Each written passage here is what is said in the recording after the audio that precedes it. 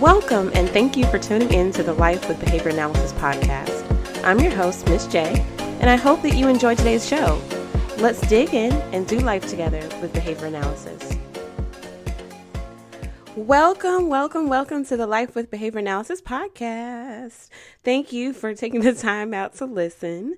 I don't take it lightly that you chose this podcast today. So, as always, please like, subscribe, and share. Your support means everything to me and those of us that are behind the scenes as well to bring you new content every other week on the second and fourth Thursdays of every single month.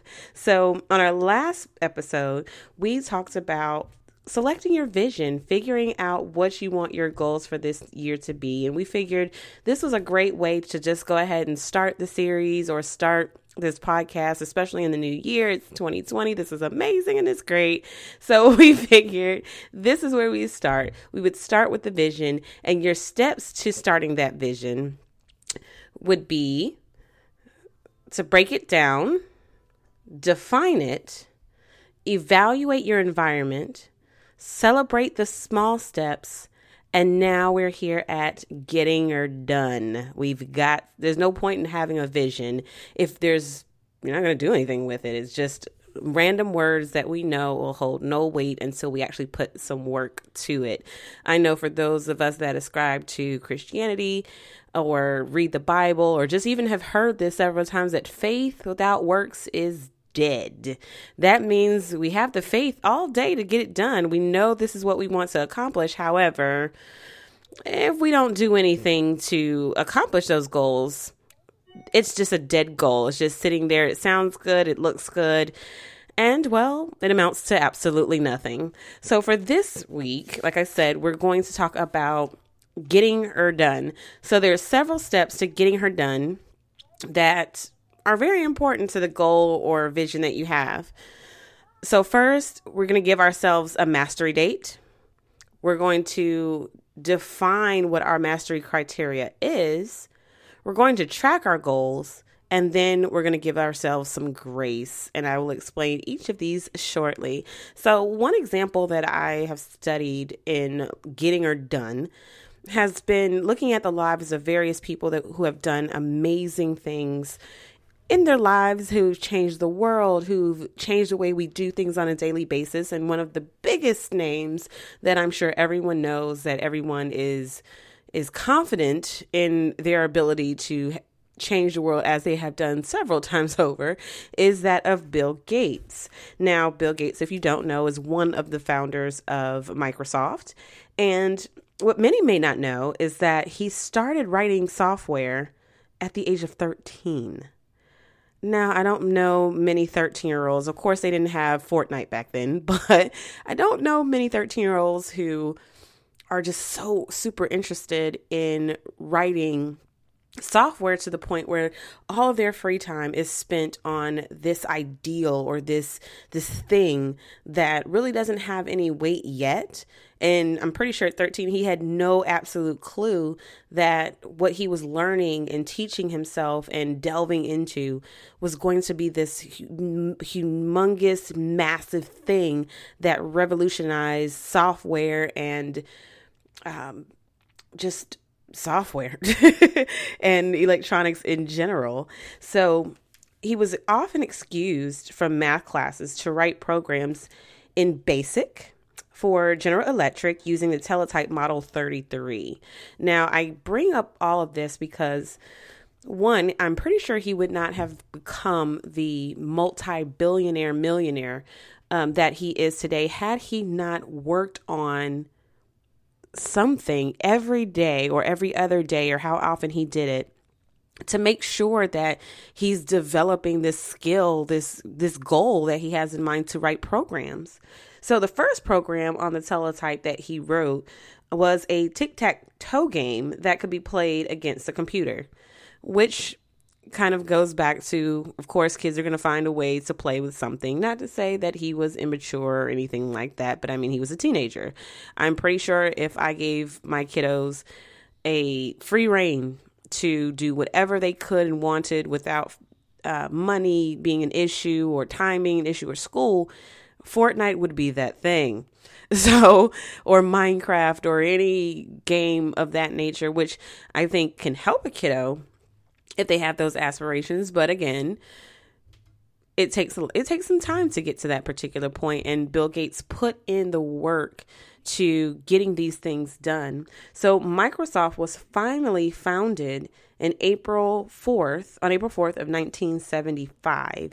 So he went from 13, and that's around middle school, to high school. He went to college, but he did not finish. And then here comes the brainchild of all that work that he's put in throughout the years, the culmination of, or the beginning of the culmination, I should say, of all that he had learned thus far. Now, of course, we know that Microsoft went through various transformations, and there were different things that happened that took it from then to what we have now, where almost every computer has a Microsoft Word on it, or you can even get Microsoft Word on your phone. So, I mean, it has really, really been this amazing thing that took a lot of hard work on his behalf and those that partnered with him to get that thing done. Now, one thing I do like to tell people, or like to say, is that if you show me your habits, your rule-governed behaviors, I can show you what you value. Think about it.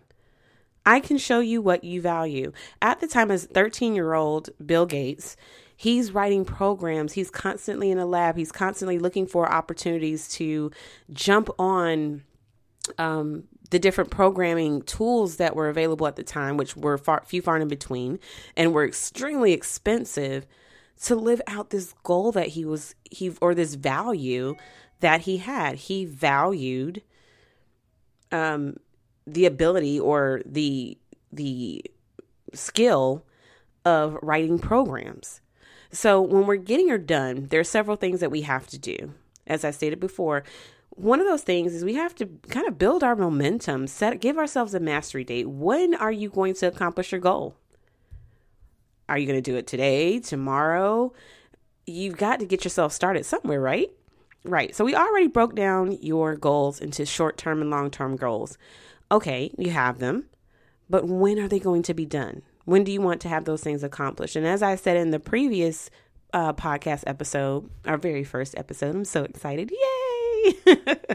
As I said in our previous episode, you want to make sure that when you break your long-term goal down, you want to break it down into smaller, doable bits, but you also want to make sure they're realistic. So if you want to lose 30 pounds in 6 months, that's great. But to say I'm going to lose 30 pounds in 2 months, well, I mean, it could be done, but would it be the healthiest? I don't know. I'm not a nutritionist. I'm not a doctor, so we'll go with that. But if you say, you know what, if I want to lose, 30 pounds in 6 months, and that means I have to lose 1.5 pounds every week for the next 6 months, then that's a short-term goal that's building your momentum, because once that first 1.5 pounds is lost, here comes the other 1.5 pounds, and then you get better at it, and you get more motivated to do what it is that you have set aside to do. Such as if you wanted to work out more, and you said, I'm just going to work out twice a week for 15 minutes. Well, that's a great goal to do for the next 2 weeks. But once you build that momentum and you start feeling good and you start seeing the changes in your body, well, now we can move on to the next short-term goal of, say, working out for 30 minutes 3 times a week. So all in that to say is that we want to give ourselves a mastery date. When do we want to have this goal accomplished, or at least the first steps of your goal accomplished? Say, for instance, you want to write a book. Well, let's say we're going to write 1 page every night for a week. Okay, great. We've met that goal for this week. Now we can say we're going to write 1.5 pages for the next 2 weeks and set a date to that. Or have our book done or completed by August of this year.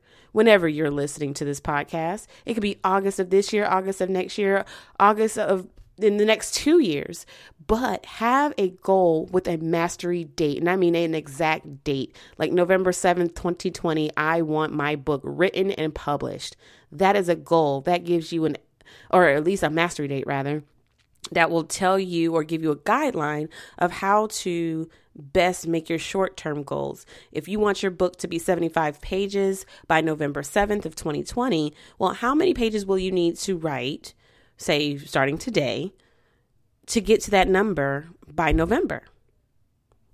You've got to set a mastery date. And once you set your mastery date, then we're looking at what is your criteria for mastery. Again, let's go back to writing our book, for example. If I'm going to write 1 page per day for the next 4 weeks, well, what's my criteria? Is that 4 pages of one topic, 4 pages of one chapter, 4 pages of just whatever comes to mind? What does that mean to have a criteria? What do you want to do within that mastery time period that you've set for yourself? Or even if you're working out, and I'm going to keep going back to working out because it's kind of what I like to do. So sorry, guys. But if you say that you want to work out 3 times a week for the next 2 weeks, and then bump it up after that second week, well, what's your mastery criteria? Will you have to go to the gym all 3 times before you move up to your next criteria? Or will it be 2 out of 3 times, 2.5 out of 3 times, 1.5 out of 3 times? What will be that criteria that will let you know, okay, I've reached this particular short-term goal. I'm ready for the next one. You've got to set that criteria for yourself. Or even saying you want to lose 50 pounds in 6 months. This means that you would have to lose 2 pounds per week, which is your criteria, your mastery criteria for the next 6 months to achieve that goal.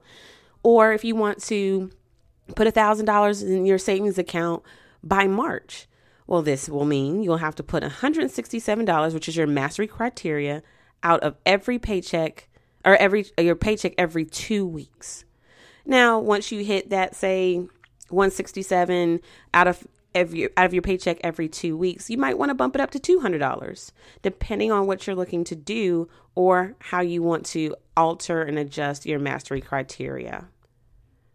So first we have our mastery date. When do we want to accomplish this particular vision or goal? Then we have our mastery criteria. What will it mean for us to have mastered our short-term goals and our long-term goals, of course? Then we're going to track it. So when you track it, we're just basically writing it down, kind of, if you're a graphing nerd as I am, you're graphing it, seeing your trends, seeing, are you on track to get things done in the time that you have allotted for yourself or that you've set for yourself? And if not, do you need to make any adjustments or changes? It all depends. So by the grace of amazing technology at our fingertips, tracking our goals have become easier than probably ever before. There's a tracking app for how you eat, for working out, for your moods, for certain disorders. There's a tracking device for how often you're on your phone or how much you're consuming content online. There's tons of apps for everything. So tracking your progress gives you the insight to determine how well you're doing, the progress you're making towards your goals, as well as gives you an idea of any adjustments need to be made in order to reach your long-term goal. I hope that makes sense. You want to make sure that in everything that you're tracking down exactly what you're doing, how you're doing, and if you are on your way to that mastery criteria that you've set for yourself. Next, we're going to give ourselves some grace. Now, I know this doesn't sound like, I don't know, super behavior analytic or whatever. It doesn't sound like it is something that you would think someone would mention when we're saying, hey, get her done, get your goals accomplished. But when trying anything new or attempting to improve any area of your life, it's important to give yourself grace or a courteous goodwill. More times than not, when we miss the mark, mess up, or fail at something we have set out to do, we become our own worst critic, our own worst bully, and we beat ourselves up without giving ourselves any room for growth, to backtrack, to hop back on the wagon, to just reevaluate. So this discouragement leads to the end of many of our goals, our hopes, our visions, our dreams, because we are so hard on ourselves for not being essentially perfect and hitting the mark each and every time. So when I say give yourself grace, I'm saying don't beat yourself down while you continue forward towards your long-term goal. You may need to just take a step back and reevaluate the goal itself. Am I pushing too hard? Am I allotting time to myself to take breaks? Am I allotting time to do some outside things while I'm reaching or trying to reach my goal? For instance, if you want to build your own business, some of you may, but most of us trying to build our own business may not have the ability to wake up tomorrow, quit our jobs, and say, you know what, I'm doing it and this will sustain my household. No, not necessarily, not in every instance. But say you're building a business and you get your first sale, your second sale, and your third sale, and your fourth sale, and things are just going and going and going, and all of a sudden you hit a slump. Well, are you going to shut down your business because you hit a slump, or because a marketing strategy didn't work, or because someone swindled you who said that they would help you build your business?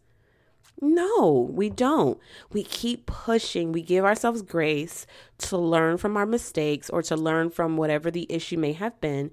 And we jump right back on the wagon, pushing those sales, pushing our information, pushing our website so that we can get out there. We can make sure that we're still achieving those goals that we have for our business, for our lives, for our personal health.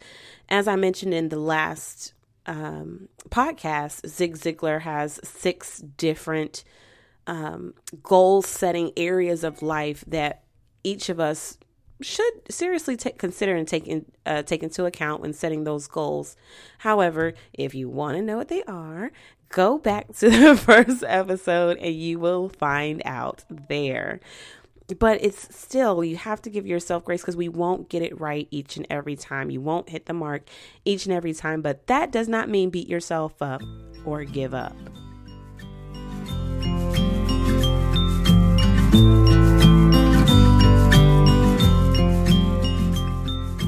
Our quote of this episode is by Norman Mailer. Every moment of one's existence, one is growing into more or retreating into less. Every single moment. Which are you deciding to do? Are you going to thrive and grow into more, or retreat into something less? Thank you for listening to the Live with Behavior Analysis podcast. Don't forget to subscribe and share. Also, make sure you check out our website for more content. See you next time. Bye!